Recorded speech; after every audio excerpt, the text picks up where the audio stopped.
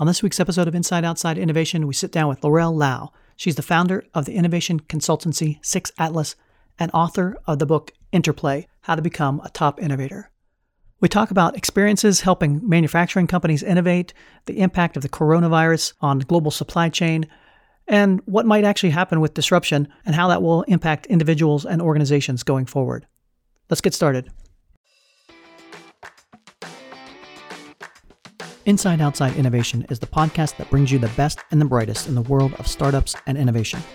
I'm your host, Brian Ardinger, founder of InsideOutside.io, a provider of research, events, and consulting services that help innovators and entrepreneurs build better products, launch new ideas, and compete in a world of change and disruption. Each week, we'll give you a front row seat to the latest thinking, tools, tactics, and trends in collaborative innovation. Let's get started. Welcome to another episode of Inside Outside Innovation. I'm your host, Brian Ardinger. Today we have Laurel Lau. She is a founder of the innovation consultancy 6 Atlas and author of the new book, Interplay: How to Become a Top Innovator. Welcome to the show. Thanks for having me, Brian. Hey, I'm excited to have you on the show. You are living in Lisbon right now. We are taping this March 22nd. So the coronavirus has locked everybody down. What brought you to Lisbon? What kind of work are you doing in the world of innovation there? I am helping a Chinese company with innovation program. They bring international brands into China and help them sell there. They've worked with P&G and Unilever back in the days, but I was helping them with building up the innovation program itself, help them to become more systematic in it. I wanted to have you on because you've got a new book out called Interplay, and you talk a lot about the culture of innovation and that. Let's start by telling the audience about the book. The book is a result of me having experienced startup, working in startup, and also doing a lot of coaching for startup founders. As I've gone through my journey, I realized that the way that we approach collaboration, yes, we've been taught how to make it into process, make it a little bit more systematic, but at the same time, there's a huge communication aspect and relationship aspect that's been missing for me to see that people are using these skill sets to be able to develop sustainable solutions. So what are some of the core skills that you think make an innovator more effective than others? Let's bring it back to like where we're at right now. Everyone is social distancing. Everyone is quarantining. The whole economy is collapsing at this point. How do we know how often these type of crises will happen in the world? I think it's being able to have foresight of seeing what kind of dangers our world is heading into and having that larger perspective is really, really important. One aspect that I bring CEOs to be able to understand is to understand the daily nuanced problems that people might be having, might be reflecting a larger issue, that if you use the right communication skills to get to the bottom of it, you'll be able to unravel it much easier. Unpack that a little bit. Can you give a story or example about how somebody actually effectively does that? A lot of times when I head into a company and do consulting, first I'll do is a reality check and get a lot of interviews done, read a lot of their reports, go to a lot of their meetings, show at their factories, and understand their product and the services that they provide. What happens during that time when I'm trying to understand more is being able to connect the dots. A lot of time during this part of reality check, people might be revealing half the story, 10% of the story, but as consultants going in, asking more questions and seeing more there's a gradual development of a framework that connects the dots of the insights that's been developed. Being able to see that is very important because that helps us see where the leadership and culture has been locked at.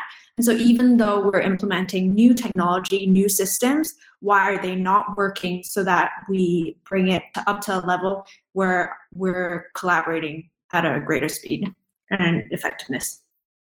Is it a readiness assessment that you go in and try to determine the organization's adaptability?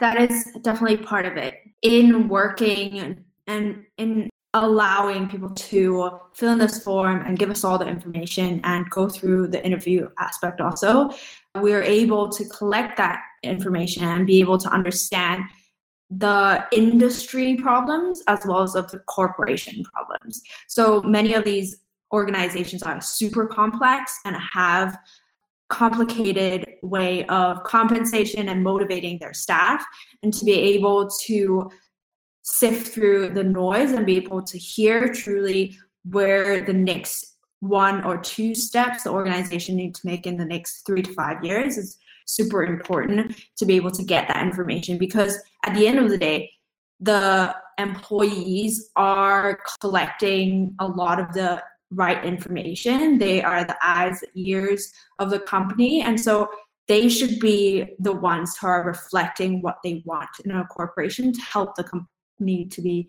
a lot more competitive. Where are companies falling down the most? Are there particular trends that you see or different activities that corporations do that inhibit innovation? In every industry, it would be a little bit different. So I'm much more focused in companies that have the factory aspect of manufacturing. What Chinese companies in manufacturing had to adapt to is the digital strategies and also be able to strengthen their supply chain, which is super helpful last year to be able to help them be stronger in facing the crisis of COVID-19 this year. That brings up an interesting point with regard to culture. You're living in Lisbon right now. You've worked with Chinese companies and you work with American companies. What are some of the cultural differences or different ways different companies or cultures approach innovation?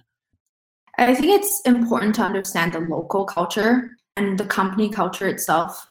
For one of the clients we had, which is a Chinese company, it's hard for you to change all the different aspects, but you know the level of culture change that they're willing to make, and that's comfortable for them and that's right for them. So it's important to understand the local culture and what's important for their innovation itself. And so there are different types of innovation styles that's right for different innovation strategies. So to be able to understand what proportion of your company's innovation strategy is more radical or just incremental, the different levels of innovation that's required for the organization to succeed, it's important to understand what level it is and also what area they lie in.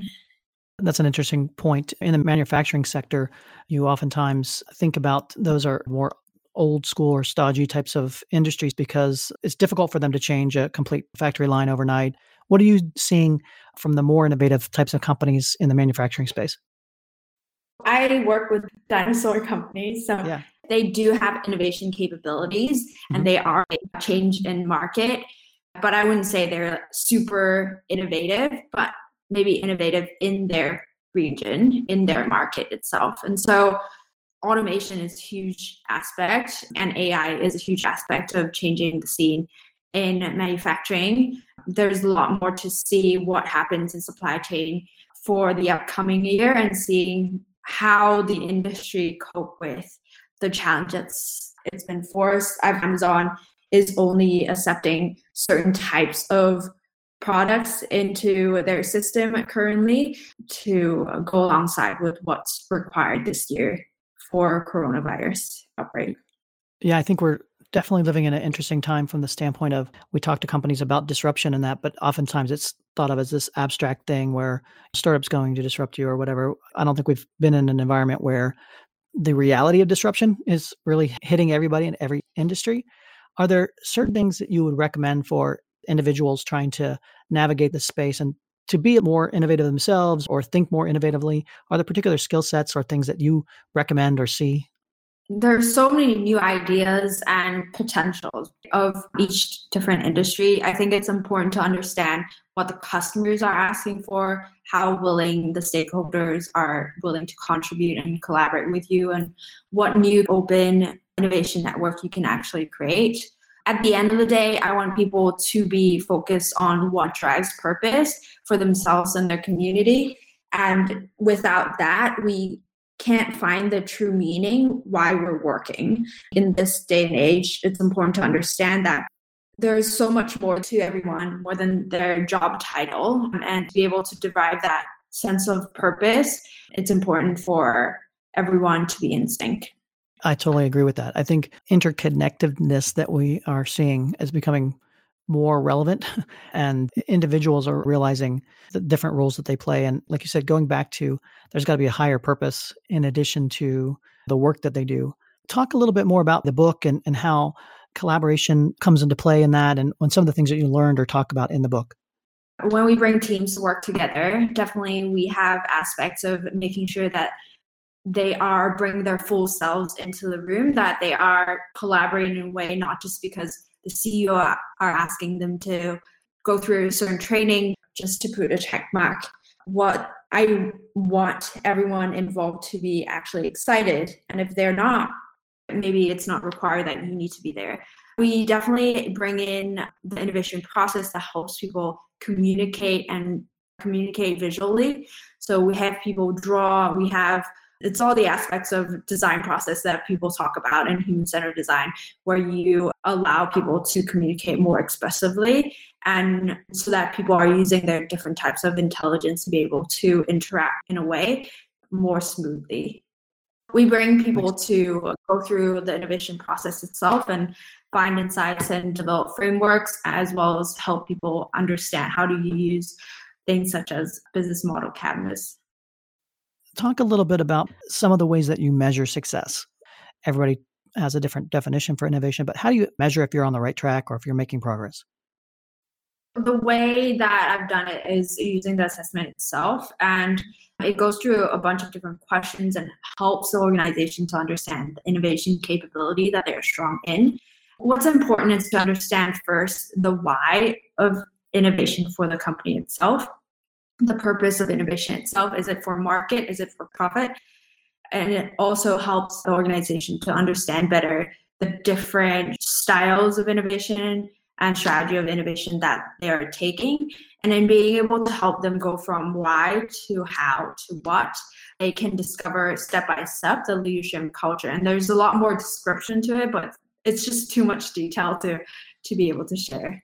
What are some of the things that you're hopeful for moving into 2020, given all this disruption? What are some of the things that you are looking forward to us coming out of this and being more adaptable, more innovative? I have always been interested in all these different innovation companies. What the purpose of my work itself, a huge component of it is actually on wellness and using wellness as a center point for what we do. I was straining my brains of thinking about how do we actually get nature aspect back into corporations, and so that we are understanding ourselves as part of a food chain rather than the top of the food chain. And so I'm excited to see that when people are staying at home, when people are working remotely, and we are all dealing with this change, that we have the time to heal, that we have the time to truly understand what we misunderstood about work and what we understood that connection with family itself. That would help us really find a better way of the meaning of work and how we assess work for the future. I think this is definitely going to change the way we think about innovation. And I think it's going to open up a lot of opportunities for folks that are willing to take the risks and be willing to adapt and change as the world changes.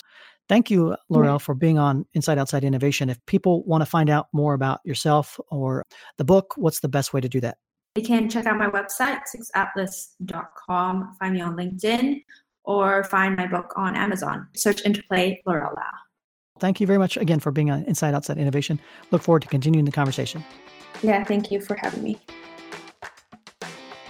That's it for another episode of Inside Outside Innovation. If you want to learn more about our team, our content, our services, check out insideoutside.io or follow us on Twitter @the IO Podcast or @Ardinger. Until next time, go out and innovate.